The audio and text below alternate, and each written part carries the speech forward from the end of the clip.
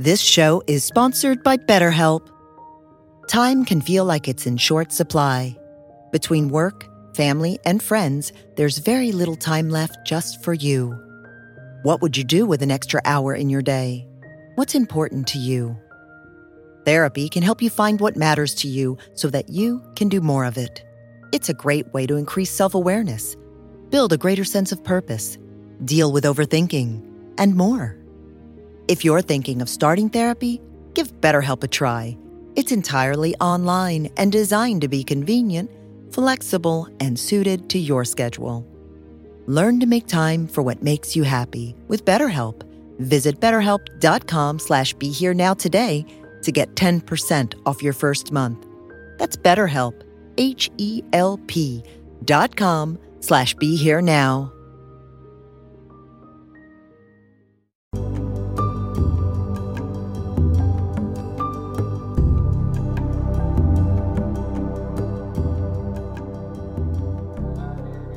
Welcome to Lama Surya Das's Awakening Now podcast. We are very pleased to share with you Lama's unique illumination of the Awakened Awareness teachings. If you are interested in supporting Lama Surya Das's podcast, please go to BeHereNowNetwork.com/Suryadas.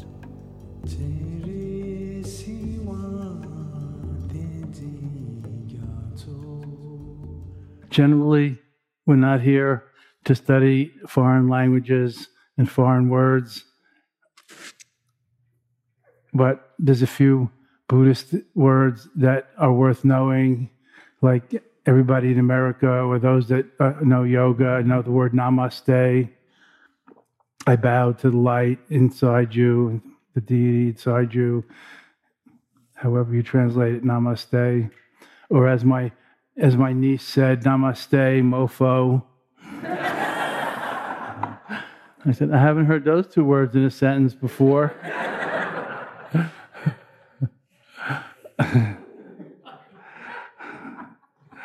No, you gotta love it.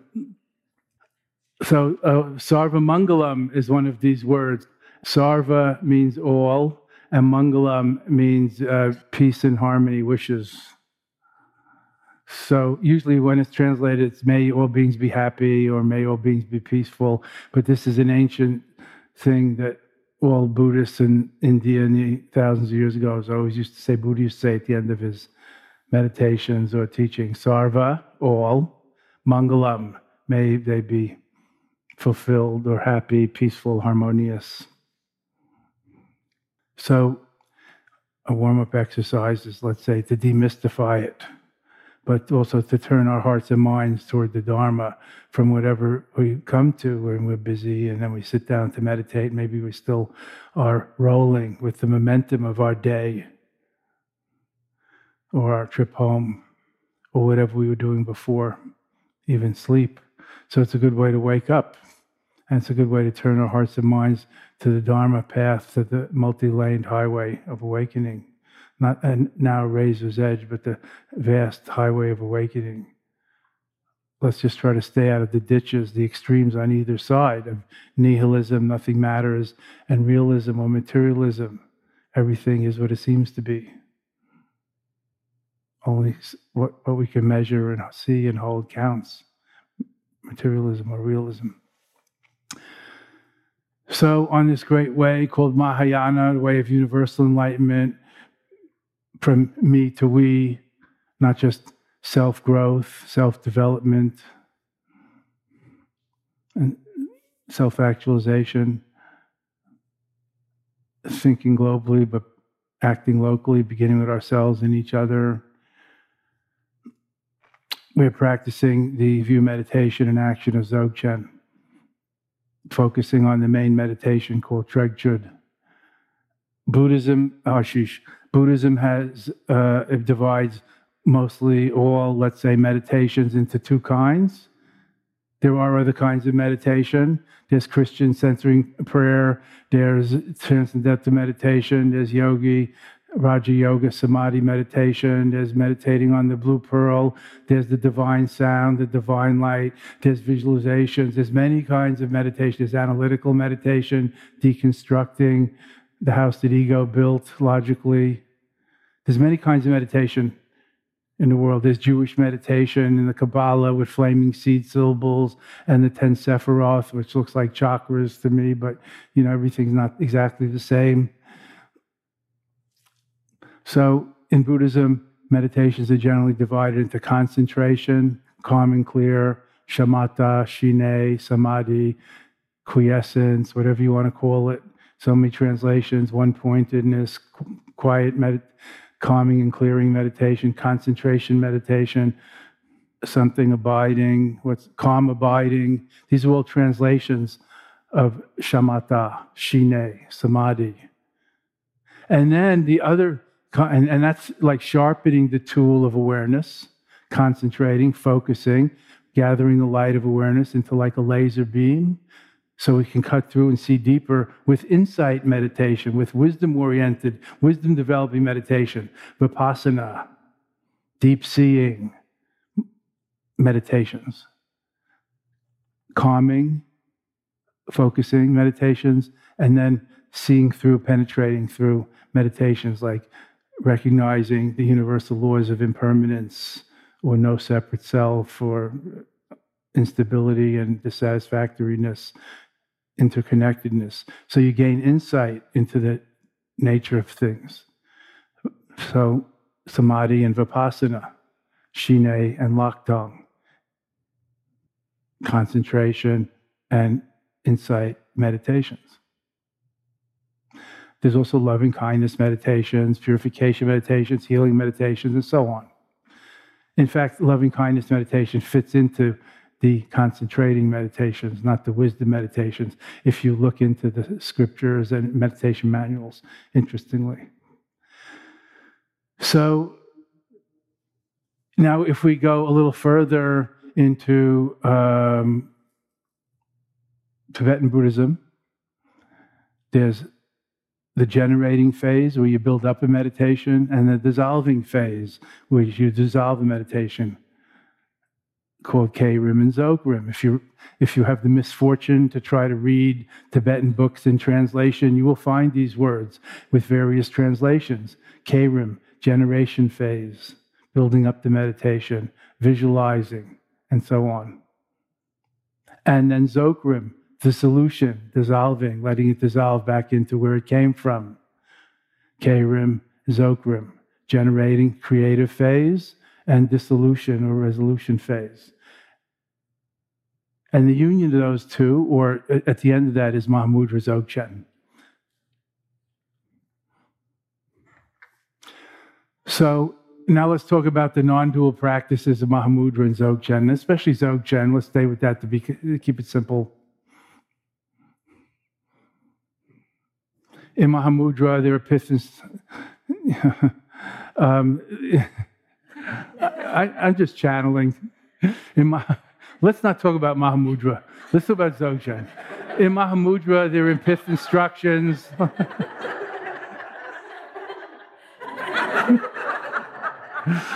Oy vey, Gott den Himmel. It's my grandmother's voice. In Mahamudra, there are pith instructions like the 3 points of Mahamudra, Seichik or one-pointed. As I said, Mahamudra is a little more gradual, so one-pointed, Seichik, focusing, intense concentration, samadhi, Seichik, Ronam, equal taste, everything equal, so equanimity, seeing everything as equal, letting go of judgments of good and bad, helpful and harmful.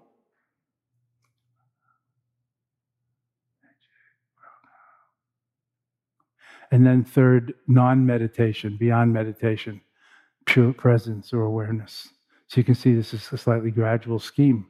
One-pointedness, equanimity or one taste, single flavor, and beyond meditation, beyond formal meditation, beyond the dualism, polarity of concentration and distraction.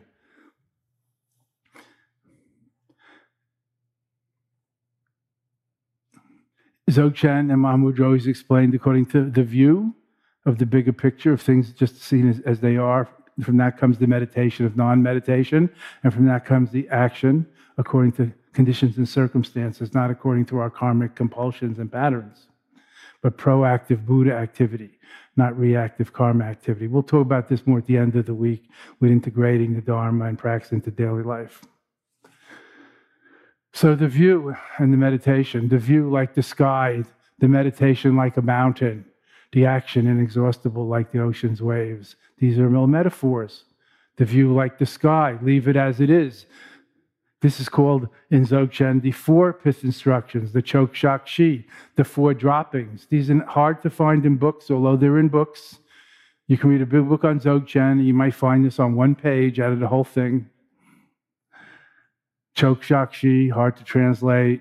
Chok means supreme or ultimate. Shak means resting. So it sounds like meditative equipoise. Chok Shak. But what it really means is leaving it as it lay. Just resting, letting it drop, letting it go. Kala Rinpoche, my root guru, Mahamudra root guru, used to say, like the snowflake settling in the lake, just let it settle. Or raindrops in the lake. The moisture arises from the ocean and returns to the ocean. It may land first in the earth or a lake or a river, but returns to the ocean. It's a cycle of a whole, right? And it's water, it's snowflakes, it's water if it's whatever that's called, hail. It's water if it's mist. It's still H2O. It's water when it lands in the stream of the lake. It's water when it lands on the frozen ice. It's water landing on water. So the thoughts arise in the, let's call it the mind, for lack of a better term, in the field of consciousness. And where can they go but resolve back into it, just like the waves in the sea, just like the water I was describing. So Milarepa is saying in the beginning, meditation, thoughts, feelings, what's going on in the mind. In the beginning, it seems like a roaring waterfall.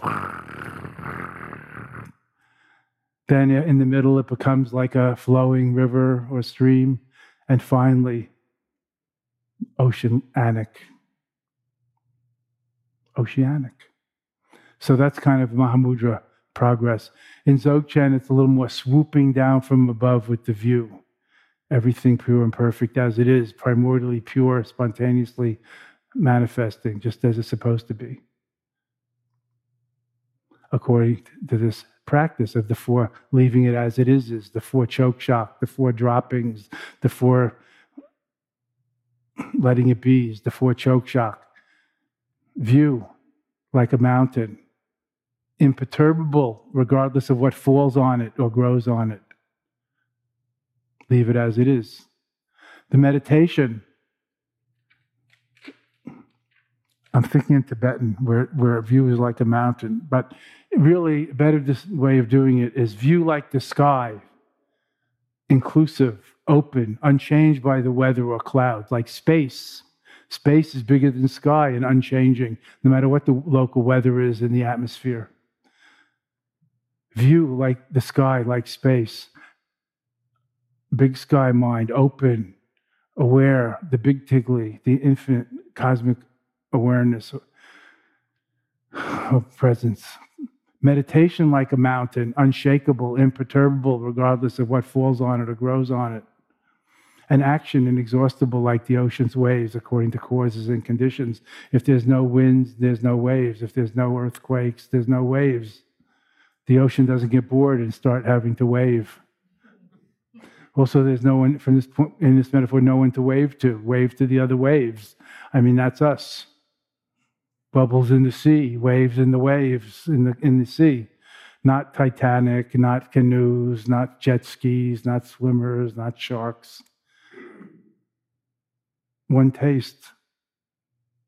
That's the Unity University. So ironing out the ocean's waves doesn't improve it at all.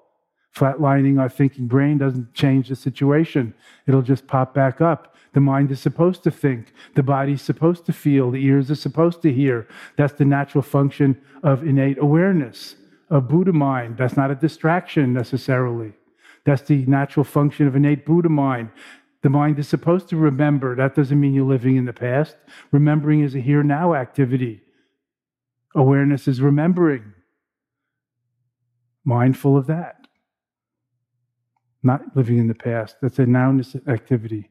Awareness is planning for your college kid fund or something, or for your, next vacation, or where you're going after here. Planning is a nowness awareness activity. Living in the now doesn't mean becoming stupid or mum or like a bump on a log.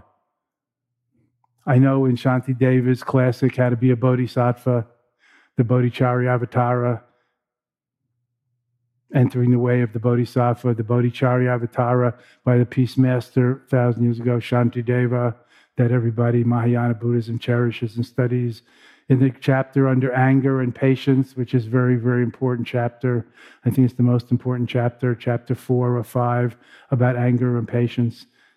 One of the statements, remember this is written 1,000 years ago, was, when you're feeling angry, be like a log. And my friends and I all looked at each other and said, what the fuck? This ain't modern psychology. I guess it means don't just react in kind. But a log might be a little extreme, like an unfeeling, dead, thing of wood. So don't catastrophize or, take everything to the extreme. Drew, where's Drew? Drew, just to give an example. I need a straight man. Thank you, Drew.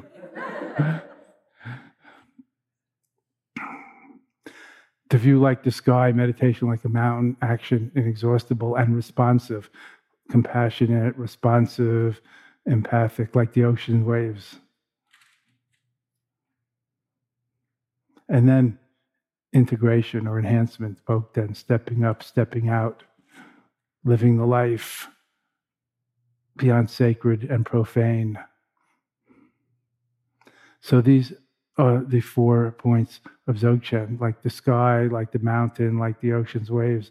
And the 4th one is sometimes said to be like a mirror or like water that mixes with everything, mixes with mud, mixes with everything. Anyway, integration. Grokking is probably the best translation, making it one with oneself and becoming it.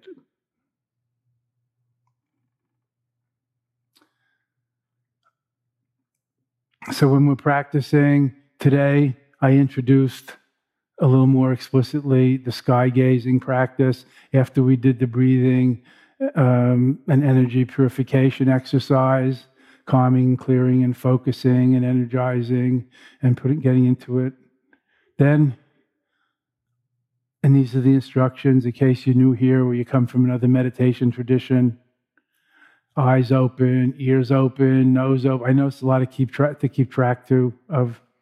It's like when you first start driving, it seems impossible. When you first lesson, you don't know how you only have 2 hands, but you have to do all these things at once and look in front, look in the rearview mirror, look in the side view mirror, listen to the backseat drivers and all the rest. Push levers and buttons and things, and paddle both feet or whatever you figure out to do. They tell you not to do. But after a while, what are you doing? You're multitasking like crazy. You're texting, you're drinking cappuccinos, you're shaving, you're putting on makeup. While you're driving, you're punching the radio stations or, your MP3 or your whatever you have there. I don't know what, M1, M17, MP3, your cassette player, your boombox, whatever you have. I'm still sore that my car maker took away my CD slot. I had that technology under control.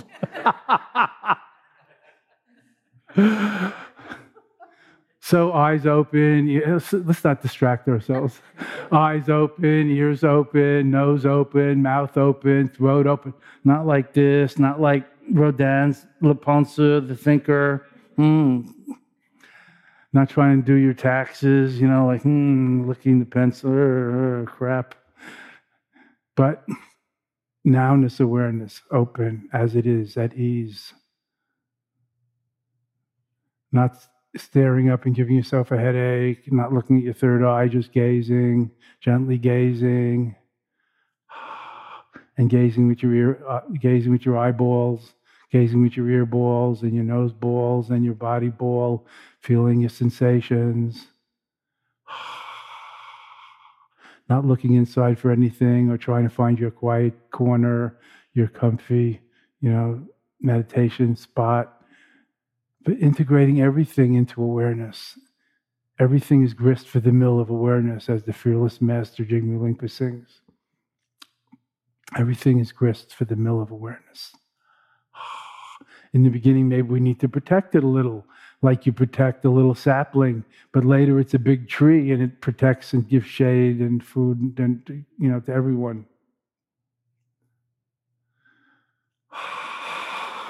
Sky gazing, space mingling, infinite dissolving, letting everything go in openness and spacious clarity awareness.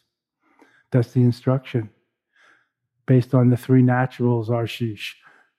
Just sitting, just breathing, just being present. The three naturals, natural body, natural breath, natural heart, mind. So that's the instruction. That's what we do. Notice I'm not saying breath counting, breath watching, radiating or reabsorbing light rays, mantra chanting, waiting for the gong to ring, trying not to think. I'm not saying calming the mind. The mind's a good servant, but a poor master. The problem is we're under its power too much.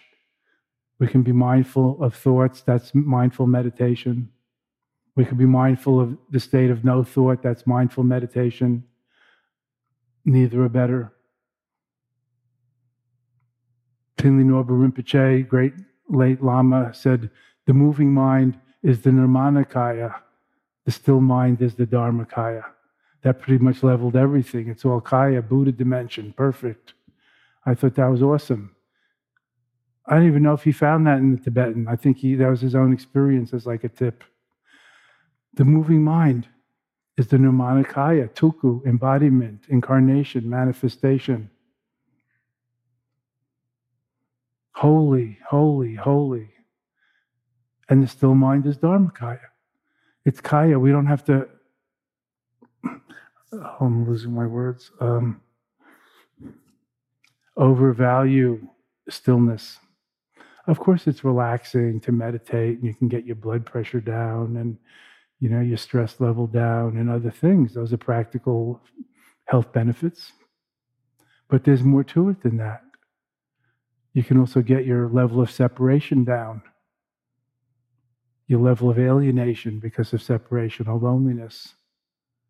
There's a lot of charts in the wellness field, not just physical wellness or physical health, mental health, emotional health, psychic health, relational health, communal health, environmental health to consider.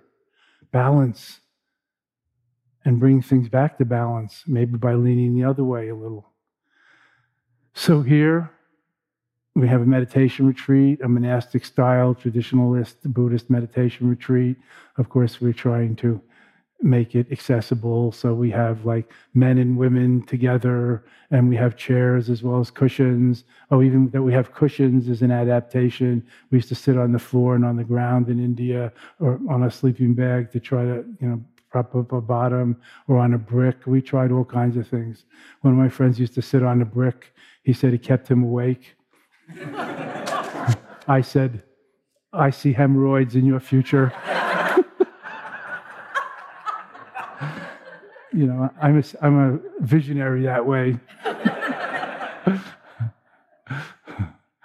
Jack Kornfield famously says he used to sit on the edge of, he was a monk in Thailand for 1 or 2 years and speaks Thai.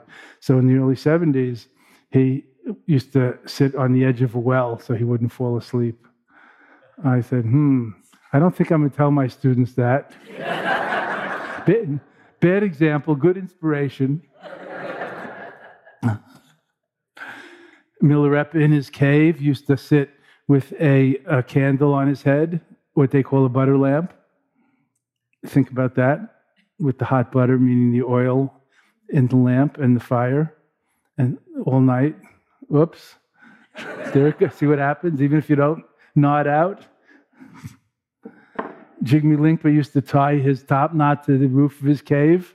I don't know, tie. Maybe he had a bungee cord. Maybe he had a picture hanger up there. Maybe he had, I don't know, a Garuda up there that was holding it. Anyway, he was tied to the top of his cave so he wouldn't fall over with his all-night vigils. This is a little bit extreme, but this is also, stories from the tradition of how hard people strove for great enlightenment, not just a few moments of peace or vacation from themselves and from thinking.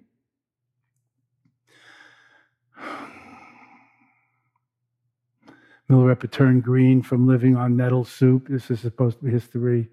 And you can make soup from nettles. We have nettles in this country. You can try boiling it.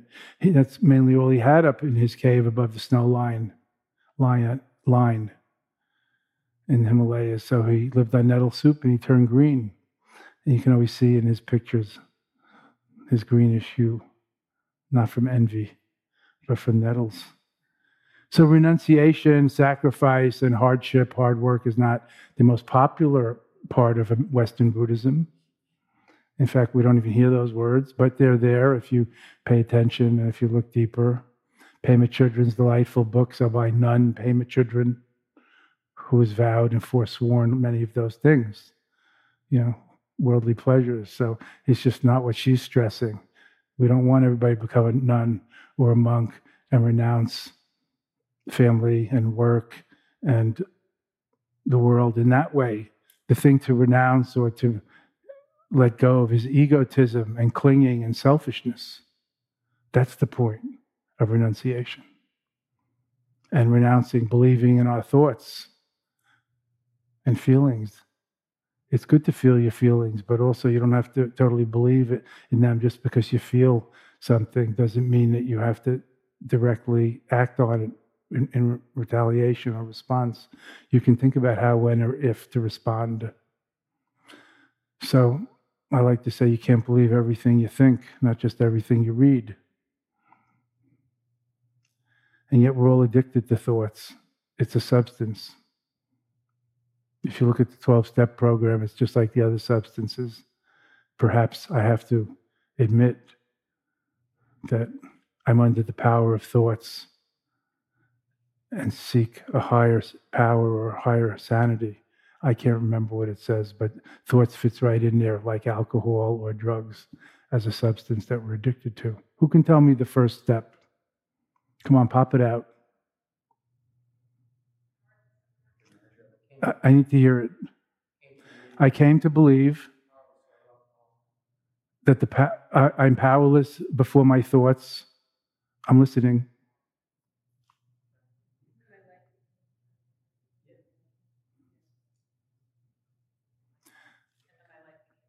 I came to believe that I'm powerless under the power of my thoughts, and my life became unmanageable, and I have to rely on a higher power. I'm going to fill in like awareness to what? Bring me back to health and sanity? Is that basically it? Anyway, thoughts fits right in. Just like being addicted to alcohol, drugs, sex, gambling, food. There's Food Anonymous, whatever it's called, OA. Anyway, I think this is a great program for reconditioning and deconditioning. And our thought addiction is one of the most pernicious because it's not even named or recognized most of the time. Anyway, think about it.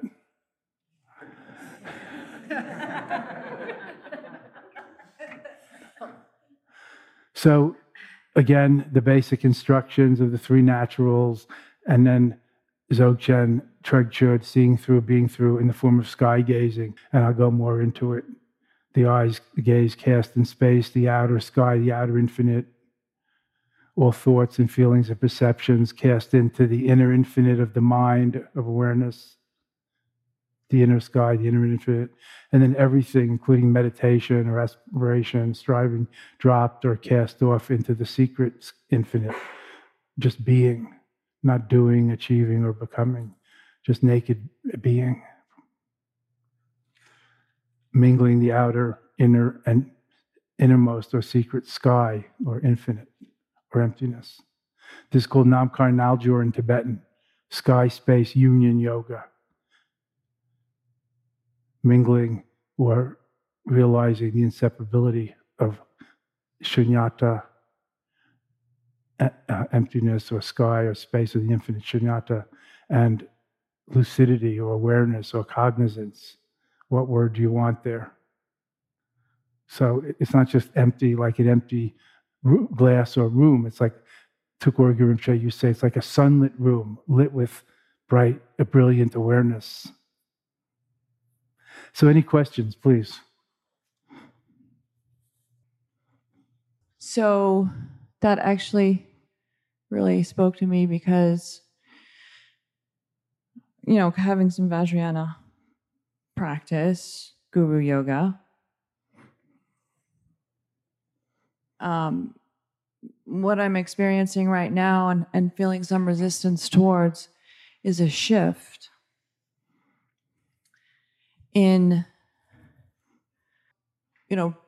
before my practice there was a lot of, bringing Tara into the heart and, in whatever. And now there's a big shift, and I experienced this a little bit last year here with my Vajrasattva practice, where it's not so much bringing it in, but it's instead starts to fill me up. And it doesn't seem to originate from out here. The point of origin seems to be now inside. And of course that puts me into unbearable state of devotion, which is giving me trouble.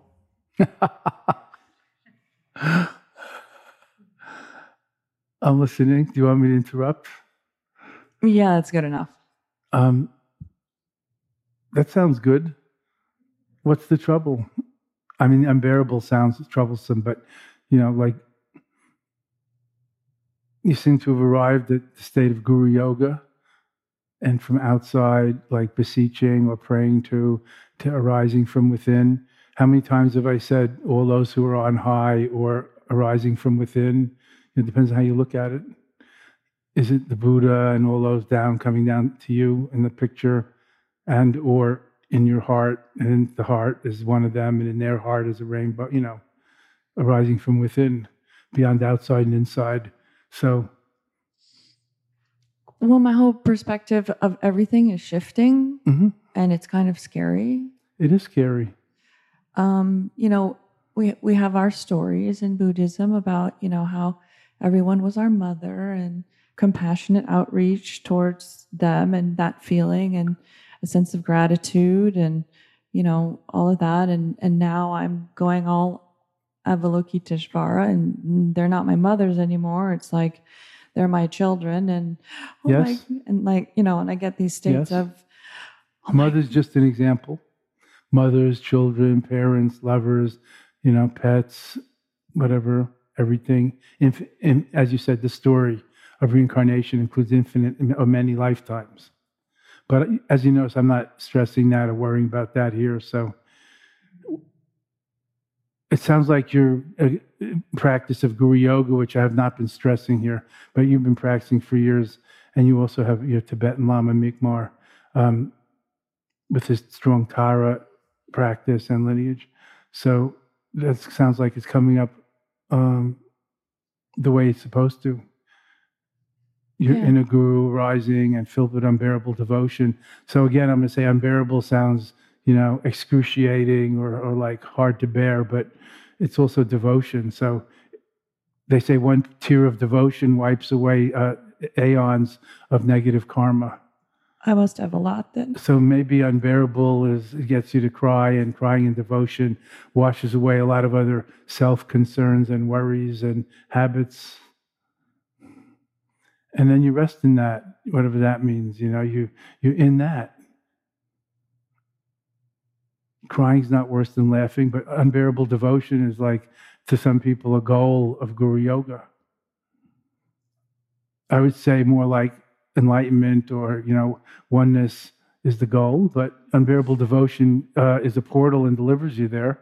It transports you beyond yourself and your mind and your thoughts and your self-references.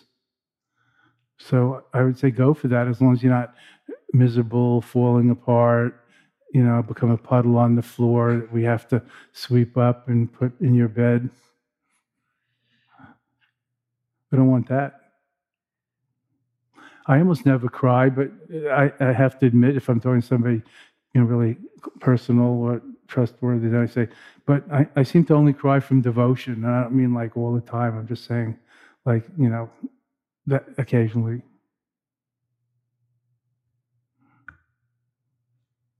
Okay. So I hope that's helpful. You should go with it and trust it. And it can be terrifying. I mean, it's very strange because there's a part of me that really enjoys it because it is very expanding. But there's a part of me where it's like, I suppose it's some form of judgment that says it's hard. Is it hard? No, it's not hard to do. So what does hard mean? It's hard to bear? Yeah. It's like too much energy? Yeah. Yeah. Yeah, it's a bit much. Well, sometimes also you have to take it easy a little bit, and take a rest or break or... Thank you.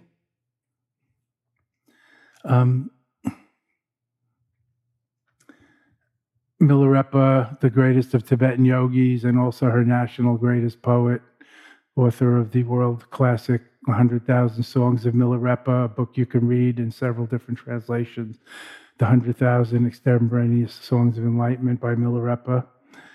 Milarepa said, everybody talks about Milarepa and his cave yogi lifestyle and his renunciation and how hard he worked. He's the embodiment of paramita of effort, virya paramita. Is that number 3 or number 4? So he's the embodiment of effort and enthusiastic, joyous practice, Milarepa. And yet, he himself said, our lineage is a lineage of devotion.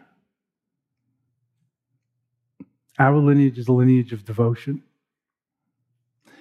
And he said, when I am alone in the cave in the mountains, all the Buddhas and Gurus are with me. My Lord and Father, Guru Marpa, the translator, is with me. Ours is a lineage of devotion. So that's done a lot for many of us. Not everyone is a bhakti or a devotee. Some are more philosophical, hyper-rational, jnanis. Some are more physical, energetic, like yoga types. But devotion is a great portal or transporter beyond ourselves. Chikanima Rinpoche, who I know you're devoted to, and you went to his retreat here last month probably,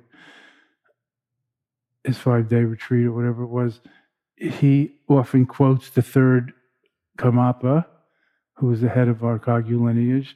Now we're up to the 17th. The third Karmapa said, in the moment of devotion, Rigpa naturally dawns. In the moment of compassion, Rigpa naturally dawns. So in other words, it transports us beyond ourselves. So it's, when the sun shines intensely, it's naturally light outside. There's no cloud, it's all cloud interference. So in the moment of devotion, Rigpa naturally dawns. That's one of the great quotes of the Kagyu lineage. It's not just about effort and philosophy and Mahamudra, which sounds abstract and vast. But also take it easy with yourself. Don't go over the edge, Thank you. Questions? Sharing? Yes. Hello. Hi. I'm Nikki. Hi, Nikki. So I've been trying to use these images of sky and mountain and ocean, and it's working for me. I'm able to do that. And when this idea of kind of weather is coming through, like you mentioned, hail, and I have some of that. But then you'll say things like, Eureka, or enjoy the joy, how sweet it is. And I'm like, no, it's hailing, it's rough, it doesn't feel sweet. And so I guess what I'm thinking is, like you mentioned, 12-step, and for a long time I went to Al-Anon, and they would say, be grateful to the alcoholic and so forth. Mm-hmm. And it took me a while to kind of wrap my head or heart around that idea. And I just wonder, is that, like, am I grateful for the hail? Is that? I don't know. Are you? It seems not. Sometimes, in hindsight, 20 years later, maybe. Well, time is an illusion. Yeah? No, I'm not going to play games with you. Is it always hailing in your mind or in your experience? So, no. Are you grateful for the sweet rain or the cool winds or the beautiful blossoms or whatever else metaphorically is happening in your life? Sometimes I'm just neutral. Yeah, right. There's good, bad, and neutral, and everything in between. So, gratitude is something to cultivate, and maybe we could, and then we could even learn to be grateful for the difficulties, in the sense that, as the Buddhists say, your teacher, and Dalai Lama loves to quote this, your teacher or your enemy or critic or, the unwanted, it could be a disease. The unwanted is your greatest teacher, and teaches you humility and patience. And he doesn't say this, I'm going to add, you tell me if this is right, that you're not entirely in control. That's an important lesson, wouldn't you say? We're not entirely in control. We do the best we can and have to let go. And whatever happens, happens. And we keep doing the best we can thoroughly and let go. It's like parenting, and whatever happens, happens. And we keep doing the best we can and letting go. Whatever happens, happens. That's from the Tao Te Ching. That's ancient, timeless wisdom. The master does what needs to be done as well as possible and lets go. And whatever happens, happens. Not being overly invested in the outcome. Not being overly disappointed if it doesn't work out. But you can keep trying. It doesn't mean you just throw the kids away. You did the best and now, okay. You say you're grown up, you 13-year-old, you 15-year-old, you 18-year-old, okay. Good luck.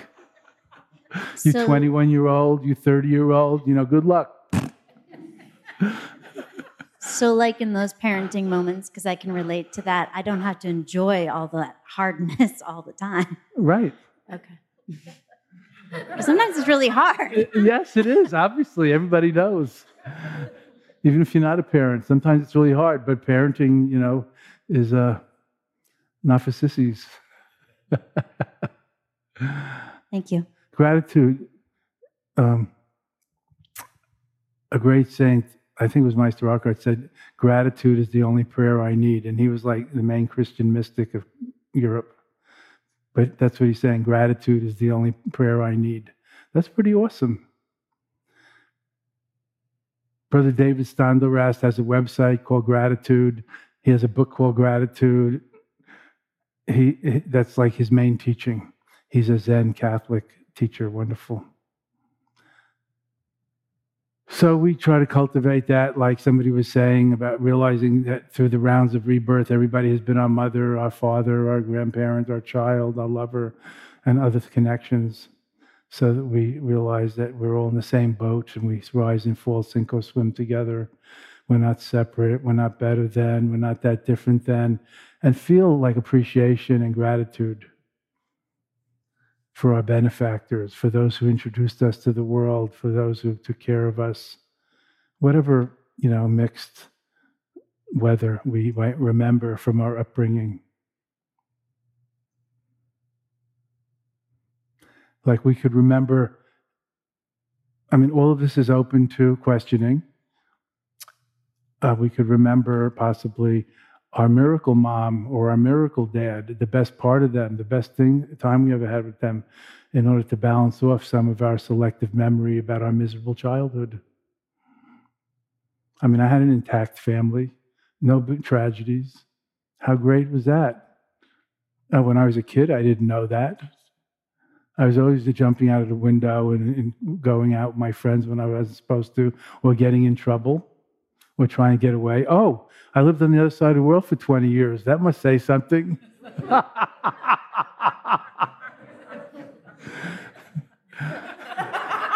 My father said, Jeffrey, I don't know if you know this, but your mother really took that personally.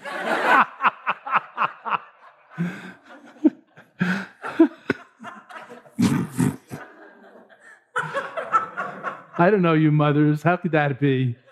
How could that happen? Look, we have a whole row of mothers in the front here. Surrounded by mothers. It feels good. But, as you grow up and then maybe you become a parent or an uncle or a mentor or something, a benefactor yourself, and you start to appreciate the other side of it. Like, I'm concerned for their safety rather than, I'm in Kathmandu here. I'm 20 years old. I'm grown up. Why are my parents worried about what I'm doing? Even though we have no phone, no email, no, communications. It's 1971. Why are they worried? They have other kids.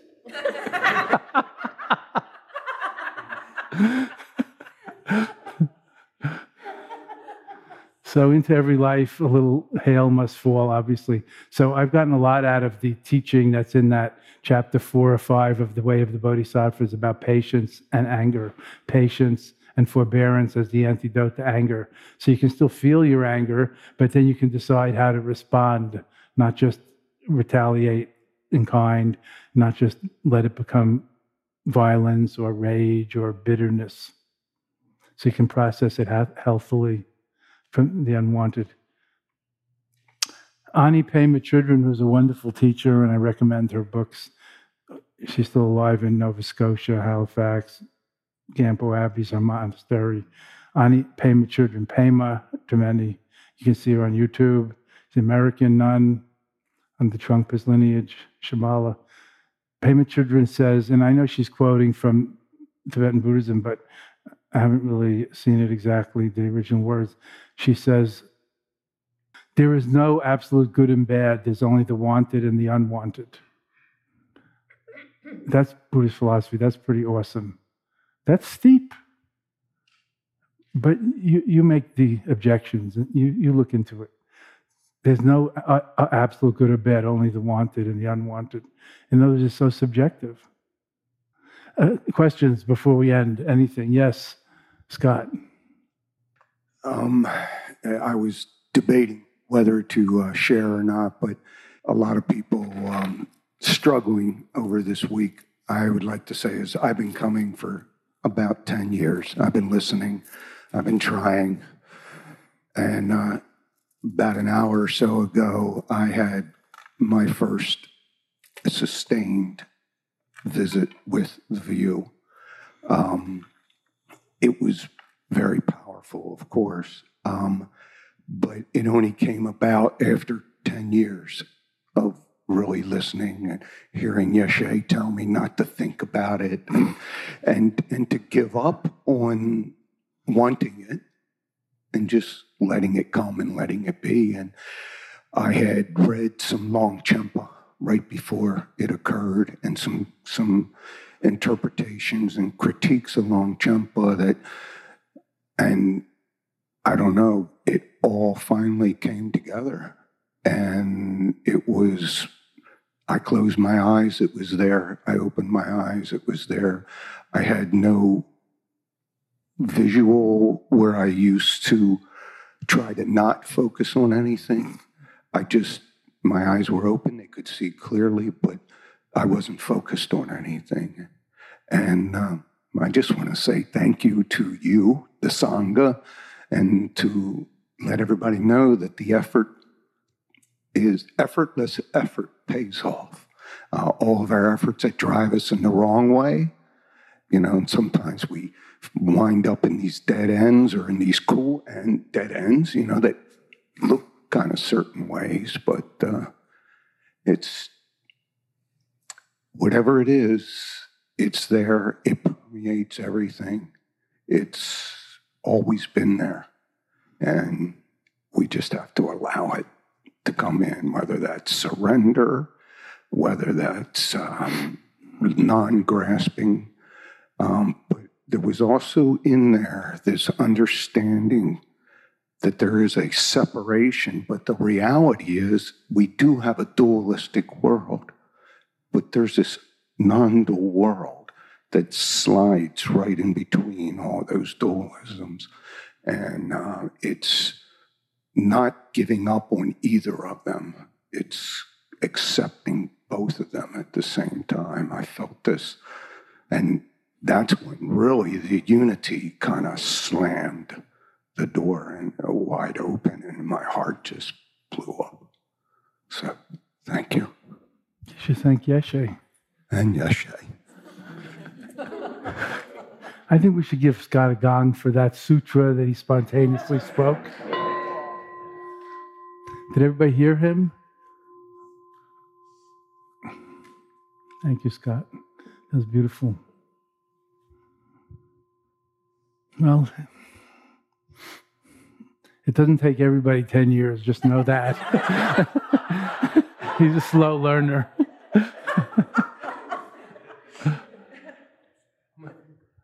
Yeah. Also, if you think you can't do it because you're a motor mind, or I just say make it up, like a hyper-rational lawyer or accountant or computer nerd. Scott's a computer nerd and a major data process guy. So, if there's anybody who's thinking a lot and in that, which seems to be the other end of the mythopoetic universe that we were just talking about with it's Scott. So even Scott's a Zogchenaut. Every flight needs an engineer. I mean, he's also a photographer, but I hope you're getting my point. That's why Buddha said, and it was a radical war cry at his time, anybody can be as enlightened as the Buddha by walking, plumbing this path. Not by being my Buddha, my follower, not by being a Buddhist, by practicing in this way. Not just one son of God, not just men, not just monks or nuns, not just learned Buddhist scholars, mystics, anybody. And millions have. It's awesome. And thank you all. And thank you, Scott, for your testimonial. Beautiful, and your beautiful sutra-like words. I couldn't have said it better.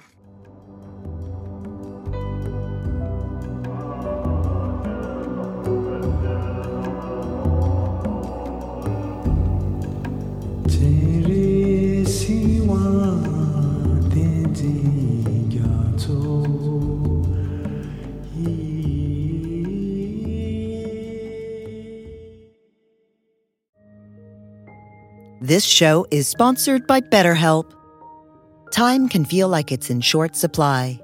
Between work, family, and friends, there's very little time left just for you.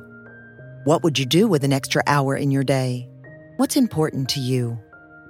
Therapy can help you find what matters to you so that you can do more of it. It's a great way to increase self-awareness, build a greater sense of purpose, deal with overthinking, and more. If you're thinking of starting therapy, give BetterHelp a try. It's entirely online and designed to be convenient, flexible, and suited to your schedule. Learn to make time for what makes you happy with BetterHelp. Visit BetterHelp.com/BeHereNow today to get 10% off your first month. That's BetterHelp, HELP.com/BeHereNow.